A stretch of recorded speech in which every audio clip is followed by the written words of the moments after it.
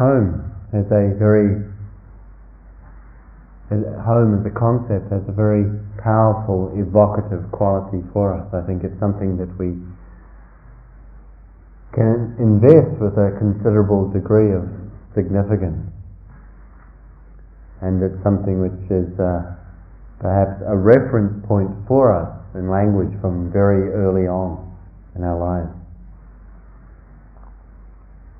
I remember myself the first time when I was just reflecting earlier, the first time I can remember having a yearning for home.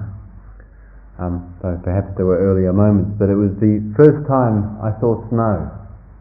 And it wasn't just that snow came to where I lived, but we actually went on, I guess it was an hour or two's journey, driving to the mountain where snow would be found, and we were very little and very excited.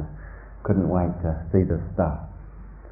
And I remember getting out of the car, my brother and sister and my father, and running off into the snow very excitedly, and starting to do the things that little children do with snow, like, pick it up and throw it. And all too quickly, however, what I remember is my feet becoming very cold. And having spent the best part of this 2-hour journey saying, "Dad, when are we going to get there? Dad, when do we get to the snow? We want to see the snow, Dad."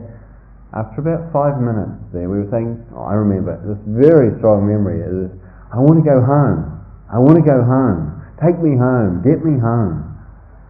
And it's kind of sweet and kind of tragic at the same time, really, to remember this little being that I once was, that perhaps isn't so far removed from something we experience even in our adult life. We have a sense of what home means for us. It represents perhaps safety, warmth, ease, comfort, rest, a sense of our own place where we know where things are, where we feel confident in our right to be there. Home can represent a lot of different things for us. And we can also have a sense of loss with regard to that. Sense of loss, perhaps, of those qualities that home represents for us not being as fully in our life as we would wish.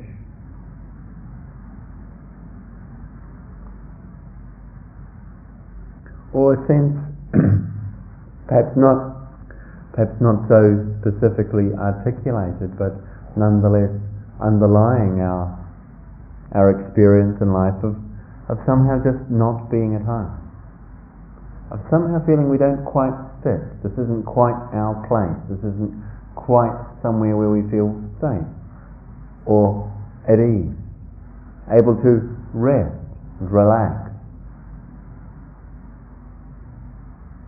And so we look for this. We look for what we could call home, to wish to come home, to arrive in that place or condition or situation where we do feel safe, where we do feel we have a right to be there.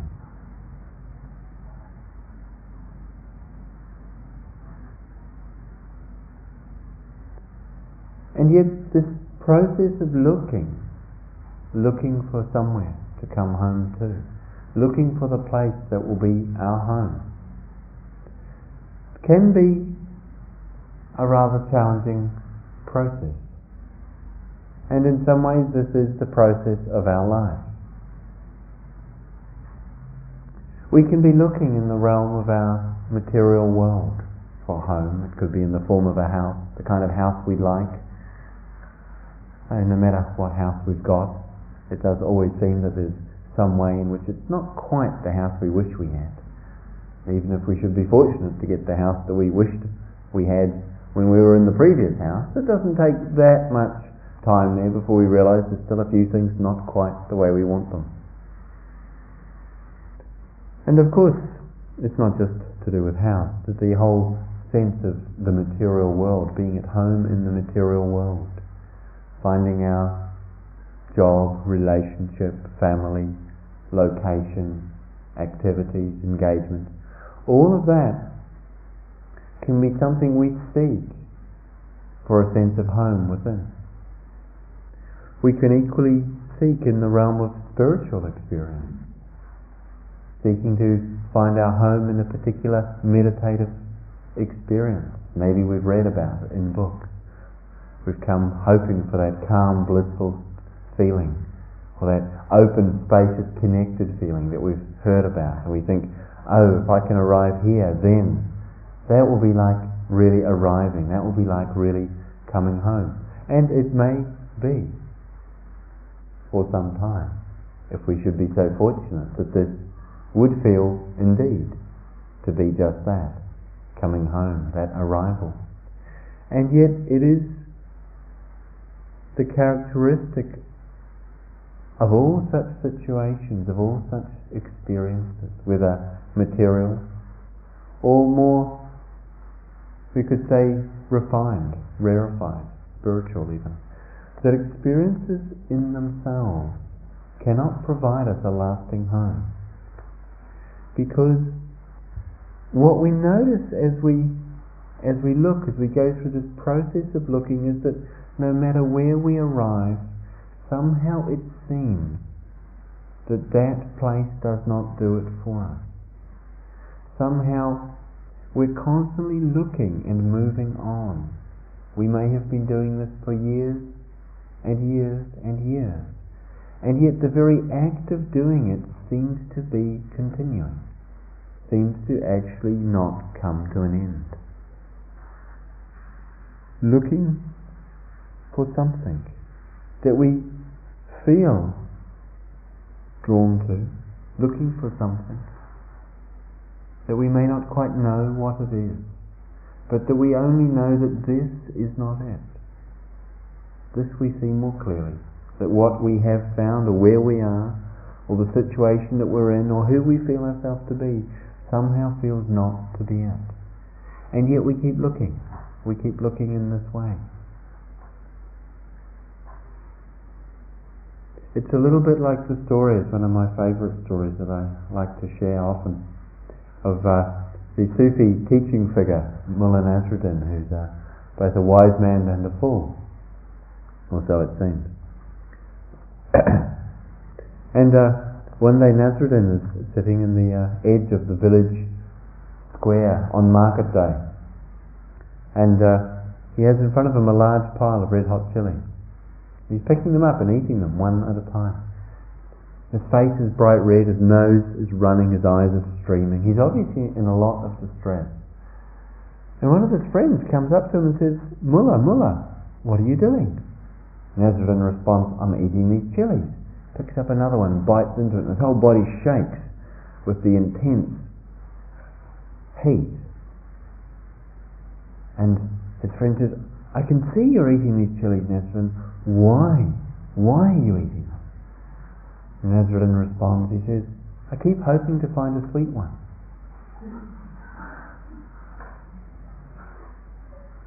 It's like we seek. Chilies are perfectly fine things. They have their place, of course, we know that. But if we seek for them to be other than what they are, or to do something that they can't do, they're great in curry, but they're not so good for sweetness. It's kind of simple. And yet, in our life, the realm of experience is characterized by the fact that it is changing, and it is not in our control. The realm of experience, by that virtue, or by that characteristic, is unable to hold for us the framework of what we would seek as home, as a place to come to rest. Because no matter where or how we might configure our world, no matter what circumstances we might get, jobs, houses, friends, places, clothes, cars, possessions, or if we're well beyond that and we realize that these things are important and necessary, but not really where we're going to find our happiness, We may, again, still looking to the idea of experiences, spiritual experiences, as I said before. That somehow when we get the right one, when my mind is calm and clear, when my body is relaxed, when I get 4 breaths in a row, when I can actually complete the whole length of the walking path without spacing out, we start to think in these terms. When I get to this place, then this will be the place of rest or of success. Or we could say we could arrive at home in that place. But none of those places last. None of those conditions last. We have a few breaths in a row and we think, finally I'm starting to get what this is all about. Wow, that's 3, 4, 5 breaths. I'm really doing it. Gosh, I haven't had a thought for at least... And then we realise that we're thinking about it and we've stopped paying attention to our breath. And we realise that we're gone already again. So excited by having managed to be present that we lost it completely. This is kind of natural. This is kind of what happens for us. And in a way that's part of the process of developing our capacity to be present, but it's equally another illustration of the way that things are constantly changing. Things are constantly moving. And there's something kind of endearing almost in our looking, in our seeking in this way for the sweet chili. But there's also something kind of painful for us in it. Because it feels like if we're doing this, and this is what we're supposed to be doing, to be happy, to be at peace, to come to rest in our life, and it's not working, then maybe there's something wrong with me. And often we carry this as actually a very deep and painful fear or even view of ourselves. There's something wrong with me because it's not working. When in fact it's perhaps simply because we haven't yet really learned, we haven't been taught, no one has told us, we haven't been shown in our own experience through our life what truly leads to happiness, what truly leads to the end of suffering, what it truly means to come home. Another illustration of our relationship to home and how we tend to relate to it is, I think, quite probably deeply etched into all of our minds through the fairy tale of the children's story of the 3 little pigs. You know, building their houses, building their homes made of straw and of wood and of stone, and how the big bad wolf blows down the straw house and blows down the wood house. You can't blow down the stone house, fortunately, so it's got a happy ending, which is what we like when we're little. And then we're out there looking for the house made of stone, that thing that's solid, that's defensible, that's reliable, that's safe for us inside us. And yet the houses we find tend to be houses of straw, houses of sticks. They don't stand up against the winds of the world.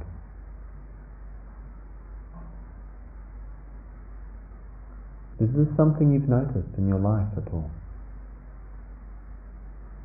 Because it's not something that's supposed to be bad news.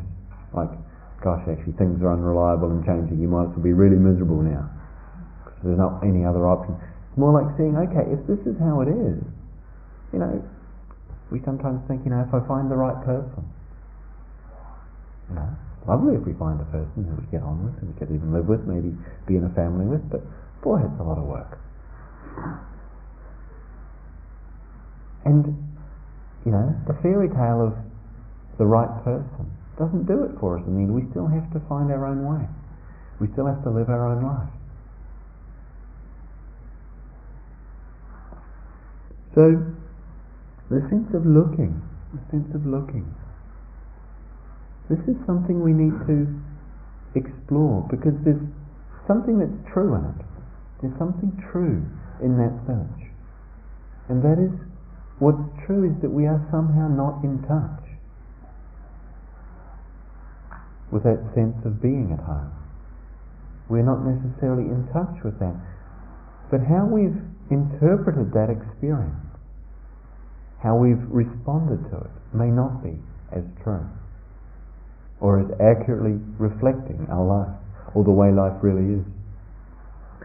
So, what happens when we engage in meditation practice? You may think, if someone were to ask you, what did we do on the retreat? Maybe you've even had this conversation with yourself in your mind already. What you're going to tell your friends, and wondering, what are you doing? Going on this retreat. It sounds really weird, bizarre, strange. And you've already realised that if your friends happen to be watching people walking slowly back and forth outside, they'd think I was right. It is weird, it is bizarre, it is strange. But if you were asked, what were we doing there? Probably many people would say, I was trying to watch my breath and failing most of the time. And actually, although that's what you've been invited to do, what we're really doing is coming to see our mind. Coming to see our mind and how it is, and what it does, and what it's actually like. And equally coming to understand and hopefully discover for ourselves the capacity we have to simply be conscious in our life, in the presence of our mind, our body and the world with all its complications and confusions, its challenges and disappointments, and to discover what that simple presence has to reveal. But in seeing our mind, what do we see? What do we see that's often so disappointing? We heard the instructions, we thought, oh good, what I'm going to do is pay mindful attention to my breath. I've been told it's going to make for feeling sort of a sense of harmony, being connected, being present. It all sounds good. Maybe it's even the way home and all of that. But what we actually see much of the time is we're not in that condition. We're in our mind, in the reactivity, in the habitual patterns of behaviour that our mind has become established in through, I guess we could say, years of neglect. We haven't paid attention. Another teacher I was teaching with recently commented, she said, people spend a lot more time taking care of cleaning their cars. Every Sunday you see them out there working on their car, cleaning them. But how much attention, how much care do we take of our minds? And it's so much more important. We have to go to work in our car, but we go through our whole life with this mind. So what do we see? We see how much our mind is looking, seeking after, chasing for things, a sense of craving, of wanting things, wanting something better, wanting something nice, wanting food, wondering what's going to be for lunch. The highlight of the day on a meditation retreat. Feed me, feed me. And then of course, at the same time as we're wanting and hoping it's going to be something nice, we're equally at times full of fear, because what if it's not? What if it's something sort of that I don't like, and there's no choice. It's not like I can go to the refrigerator. I'm stuck with whatever they serve me. And we're a little bit vulnerable and out of control here. It could be scary. Of course, it could be somewhat larger issues of our life that the mind is moving towards or away from. Noticing that movement towards and away from. Notice how the mind moves. It's relentless, isn't it? Any moment that we're not really able to be present, wow, the mind goes off on a journey. And it's not easy to actually have to sit down and face that. It's not good news at one level. We think, I don't want to see this. This wasn't what I signed up for. They didn't say in the meditation brochure to come along and watch your mind go crazy for hours on end. If we did, probably people wouldn't come so much. We hear things about peace and wisdom and compassion, and what's all this got to do with that? Well, seeing that your mind does this, hopefully is a wake-up call. Not to judge yourself or blame yourself for the fact that it's this way, but to say, well, do I really want to live my life with a mind in this condition? Because the simple process of seeing it, feeling at times how it's uncomfortable to be caught up in it. We think it shouldn't be happening. Often we think it shouldn't be happening. My mind shouldn't be doing this. I'm supposed to be with my breath. I'm supposed to be mindfully walking. No one has said that to you. The instructions have not told you you should not have thoughts or your mind should not wander away. The instructions have said, notice when that happens and come back. But because it's so unpleasant and painful, we overlay our own interpretation for the instructions, which says it shouldn't be happening. It's wrong, it's bad, it's a mistake, it's horrible. Make it stop. And yet we can't. We're in this bind. Bound, it seems, to our mind. And yet we're not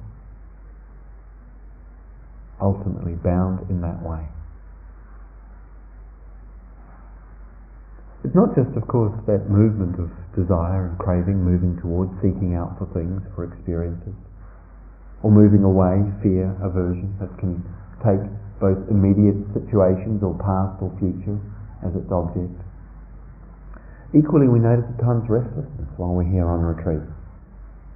We can feel we're sort of antsy, sort of shuffling, shifting, moving, nowhere's quite comfortable. Or at least if it's not quite our body, ants in the pants, I think is the expression for it. Maybe it's not our body, but it's our mind. We can see it's going here, it's going there. It's not particularly after something in specific, but it's just sort of moving, shifting, shape, and not able to rest. It's like there's this excess of energy, and it's kind of, we're just sort of vibrating with it. Or sometimes, of course, it's quite, we think, I really need to relax, I need to calm down, I need to not be so agitated. Then, of course, maybe 5 or 10 minutes later, actually we do calm down, we relax. We become really soft and peaceful and sleepy. And we find we're actually nodding off. And just, no matter how much effort we make, we can't seem to find any of that energy we had 5 minutes ago or 10 minutes ago. And it's like these waves of energy, intensity, or it seems deficit sometimes move through us. And on top of all of that, what happens at times also is that we start thinking, this isn't working. This doesn't make sense. I don't know how to do it. I can't do it. It's not for me. It doesn't work. And a sense of doubt or confusion arising because we're somehow trying to make it happen in a way that isn't quite in accord with the practice or what is possible. What we're asked to do is notice all of this. Sometimes it's almost like it's right in our face saying, notice me. And we don't want to notice it, we want it not to be there. But just notice it.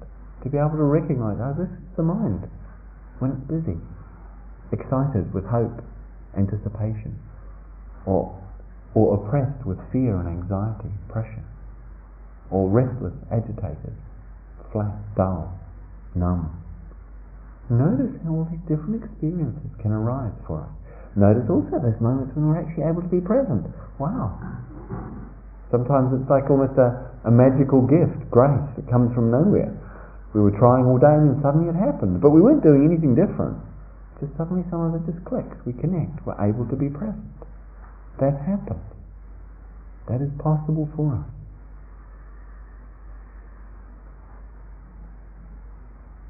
And in those moments where it clicks, where it connects, where we actually feel we're here. In the moment before we start to think, wow, I'm here, I've got it, I've succeeded, and somehow try and take hold of that experience. But in the moment before that, I think something in us resonates. Even if it's just really a moment or two. Something in our being resonates with what that is to be present, to be connected, to be in touch, to not be looking somewhere else. It's not so much because we're with the breath, because we're actually in that moment, the force and the power of looking elsewhere has somehow dissolved or dropped away. And then we're just here, we just find ourselves, we've arrived without having gone anywhere. And yet these moments can seem for us not so frequent, not as frequent as we might wish. One of the reasons for that is that life is challenging. Life can be difficult at times. To acknowledge this is important. Again, it's not about being gloomy, saying, oh, my life is miserable, but actually acknowledging that while life can have remarkable sweetness at times, it can also have extreme challenges and difficulties. And this is part of what it means to be alive. We cannot have one without the other. And the Buddha, in his teaching, often spoke about the importance of acknowledging this. Acknowledging that we have a body. Having a body, it goes through the process of aging, and ultimately to death. And this we cannot escape, and this is not easy to pass through, this experience. Being alive, we have a heart, and our heart is touched at times by joy and sweetness and love, and at times by grief and sadness and pain. And there is no way that this could not be so. There's a way that I find useful to illustrate that. We sometimes think, particularly on this one, if my life happened the way it was supposed to, if my parents had got it together, if I had got it together, if my friends and family got it together, then actually there wouldn't be this experience of difficulty, of pain, of sadness, of suffering. But actually that's not so. And the way I illustrate this, again, something I find useful for myself to reflect on, is we will experience pain. Our heart at times will ache in this life. And if you're unconvinced of that, maybe you've had a fortunate life so far, wonderful, and may it continue. But if you love something in this life, one day you'll be parted from it, something or someone. And that parting will be painful. There's no other way. If you love something, you will be parted from it, and that will hurt. It's not wrong, it's not bad, it's just how it is. And if you don't love something or someone in this life, that will hurt. Don't think there are any other options. It's not to say that's all the time. It's not to say that that defines our world or our life. But it's like being able to see, okay, this is part of how it is. It's not because I did it wrong, or because I'm making a terrible mistake, or because I shouldn't really be here. This is the wrong world for me. We sometimes think, oops, I've landed on the wrong planet. This isn't really quite my people or my species or my thing, square peg in a round hole. And why is that? It's because we kind of rub up against the edges. We feel friction, we feel touch, we feel impacted. Not just our body and our heart, but our mind. Sometimes we are brought into contact with that which is difficult. We're separated from that which we like or care for. We don't get what we want. Have you noticed how hard that is to not get what you want? It's really hard. It's really hard to not get what we want. And I think culturally we're becoming less and less able as a culture to actually really deal with that fact. We're getting better and better at getting what we want, but we're becoming more and more isolated in it, because actually what I want is just a little bit different than what everybody else wants. Sometimes it's a lot different, but it's always a little bit different. And the only way to really have what we want is to live totally apart from everyone else. And we see more and more we live on our own, or in smaller units of smaller family, or less community, or less connection, because getting what we want means having to have it my way. And if everyone's having it their own way, then ultimately relationships start to become less, connection starts to become less. There's a real cost in demanding that we have it our way. That's not to say we don't need to respect our needs and appropriately take care of what's really important for us, but understanding that we don't always get what we want. This is the basis of relationship, actually, I suspect. It's also the basis of actually shifting our approach to our life. Actually learning to open to the fact that there is difficulty, that there is challenge, there is limitation. And that sometimes it's inexplicable. There doesn't seem to be a good reason for it. It's not that it's like there's a reason why it should be like this for you. Your story is unique and particular to you, just as mine is, and so everyone else here. But the theme, the overlying theme of each of our stories is similar, insofar as there is both these times of sweetness, of happiness, of joy that we refer to, and equally these times of difficulty, of challenge that we refer to. and that we somehow feel we have to try and get it all into the first box, all into the category of sweetness and happiness, and somehow avoid completely the second, that that's what life is about.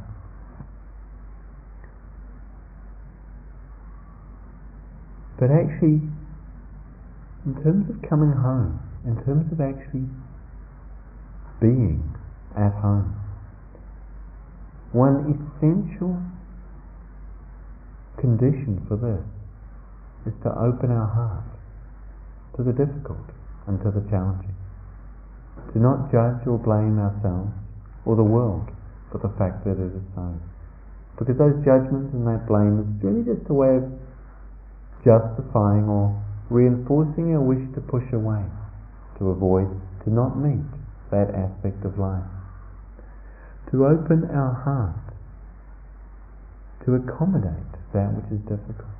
This is something we're learning right here. You may not think that's what you're doing, but in those moments when there's an ache in your body and you just notice it and can be there, or when you find yourself reacting to it, thinking, I've got to get rid of this, and then seeing that reaction and just saying, I'll let it be, making space for that reaction. When we see a thought in our mind that's painful to us, that we don't find ourselves flattered by, perhaps it's anger or greed or jealousy, conceit, and yet just seeing the thought, not needing to struggle with it, but just, look at this. To actually meet our experience with care and with kindness. This is the way we begin to transform our inner environment, to open our heart to our life, rather than seek that life be different than it is, demanding that it conform with our wishes in order for us to then be at home within it. Would it not make more sense that in fact, and would it not in fact be more empowering for us, empowering to us, to actually take our relationship to life as the basis of what can be transformed? The way we meet our experience is actually what defines the quality of that experience, not what the experience is. So if we have something painful going on in our experience, whether it's the memory of some deep grief, whether it's anxiety about something difficult that we face, whether it's simple, good old discomfort, pain in our body, that experience in itself does not have the capacity to make us miserable, although we can get miserable about it and sometimes do. It does not have the capacity to, as it were, push us out of a sense of being at home. It is our reaction to it that says, I will not allow this to be here. I cannot accept it. I cannot open to this. It is that reaction and the push, the energy that it generates of pushing away, that it actually propels us out of a sense of presence, a sense of connection, a sense of being at home in our life and with our experience.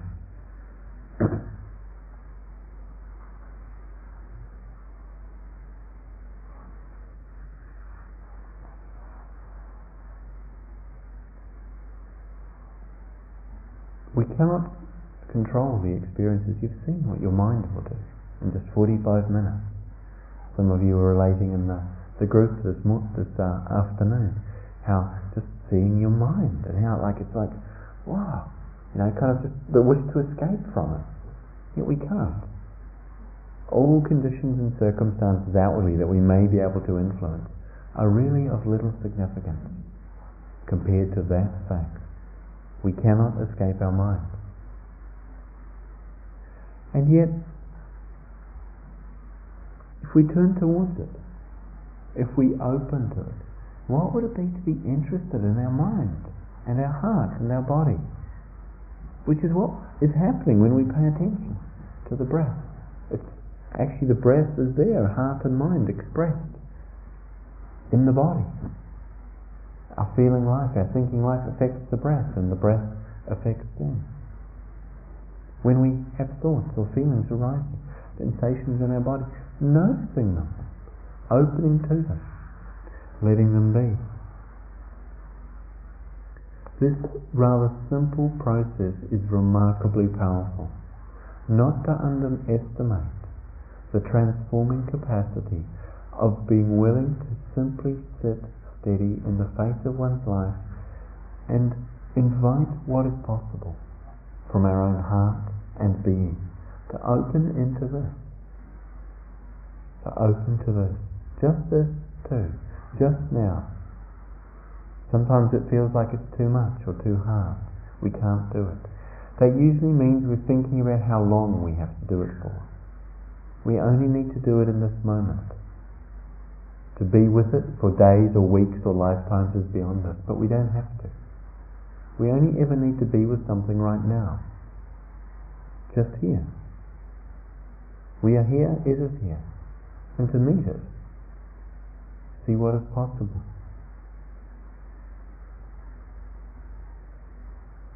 Cultivating a sense of kindly interest in our experience and what's happening.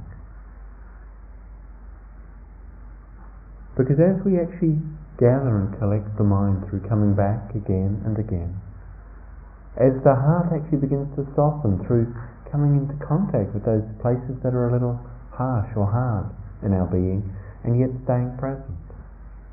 And as we cultivate a quality of interest, and interest is really important here. It's not a kind of a dull or sort of resigned, I'm just sitting here being with it. It's really to be interested. Because this is your life. This is your life, and your life is where your home will be found, not somewhere else. But perhaps not in the way that you or we have imagined.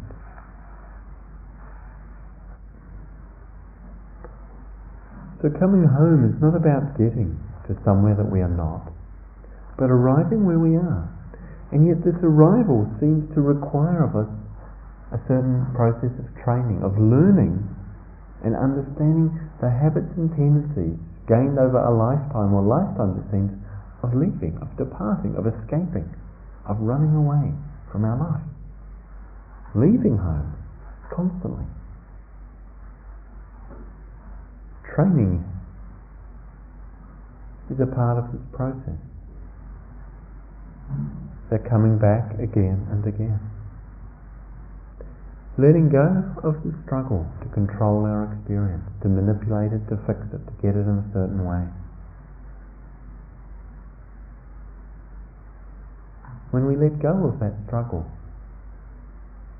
we suddenly find there is so much more space. But to do that we have to let go of our views and ideas about how things should be, about how the world should be, about how I should be, how you should be. So much pressure we place upon ourselves because we think we should be different than as we are. Because we do not actually trust that ourselves as we are, that this is actually okay as a place to be, as a place to begin and to conclude our journey.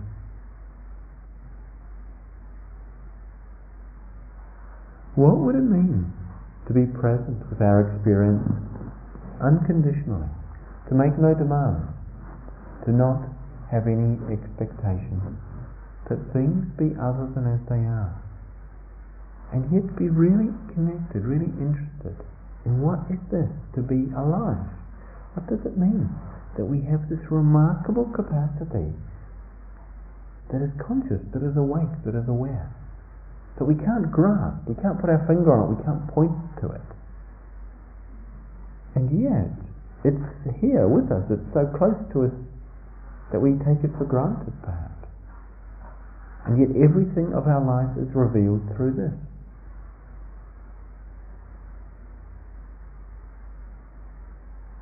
It's like we search, we seek for something without quite knowing what it is, but convinced that it is not this, where we are. And that conviction itself is the basis of our suffering. that not recognizing, not realizing the actual depth and truth of what it is to be.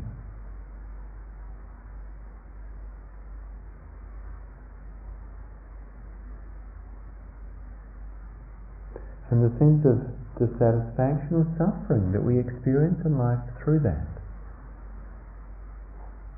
is because in the journey of our life, where we do need to do so many things and appropriately, we find ourselves constantly disappointed that these things of the world do not quite do it for us.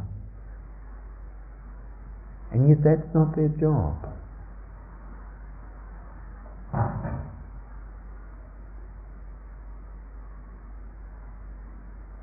If we were to give up on seeking satisfaction in this way, what would we do if we said, my wish is not to depart? Simply that. My wish is not to depart from my life. Because so easily it seems we abandon ourselves. We abandon our life. We live so disconnected. And that disconnection is deeply grieving. What is it to connect with just one moment? Who are we when we're simply present? When we're not dwelling on a story of past or future or present? Who are we when there is simply this conscious recognition of life unfolding, a breath being breathed, a sound being heard, a thought arising and passing in the mind?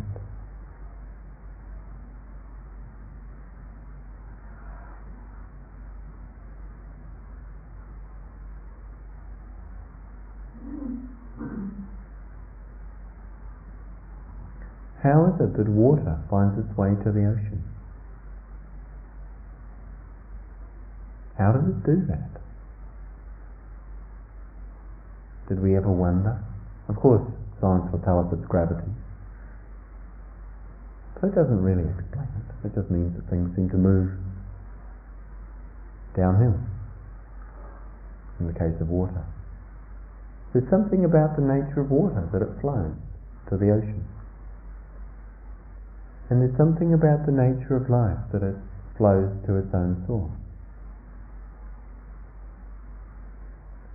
There's something about the nature of being, of consciousness, that reveals itself to itself.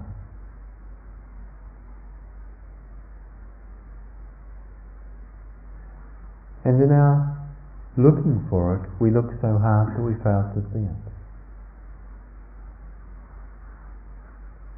So much of practice is simply to understand that we're, it seems, addicted to a relentless seeking for something other. To see that that seeking does not come to an end, does not bring us where we seek to go, and to release ourselves from that.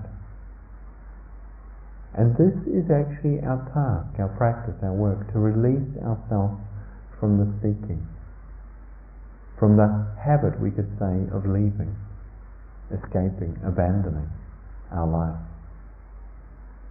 And as we release ourselves and begin to release ourselves from that habit, through becoming conscious of it, becoming aware and awake to it,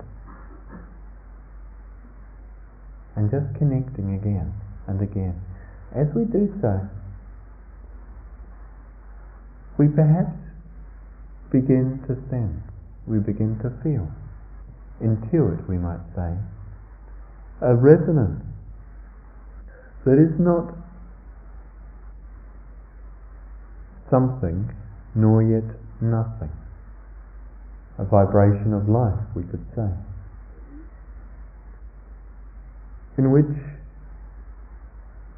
we are already where we need to be and what we need to be. We simply need to realize what that is, to to understand what this is. So much of which is based on feeling separate, feeling apart from others, ourselves, the world, in a way that is not actually the truth,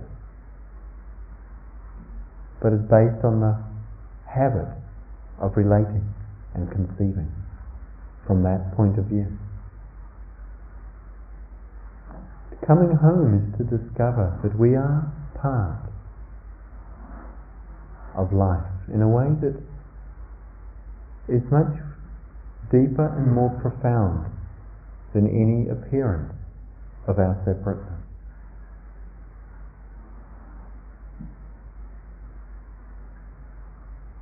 And to understand that in that, nonetheless, that which we call ourselves has its place completely and totally. That on that level and in that way, we can be at home in the world.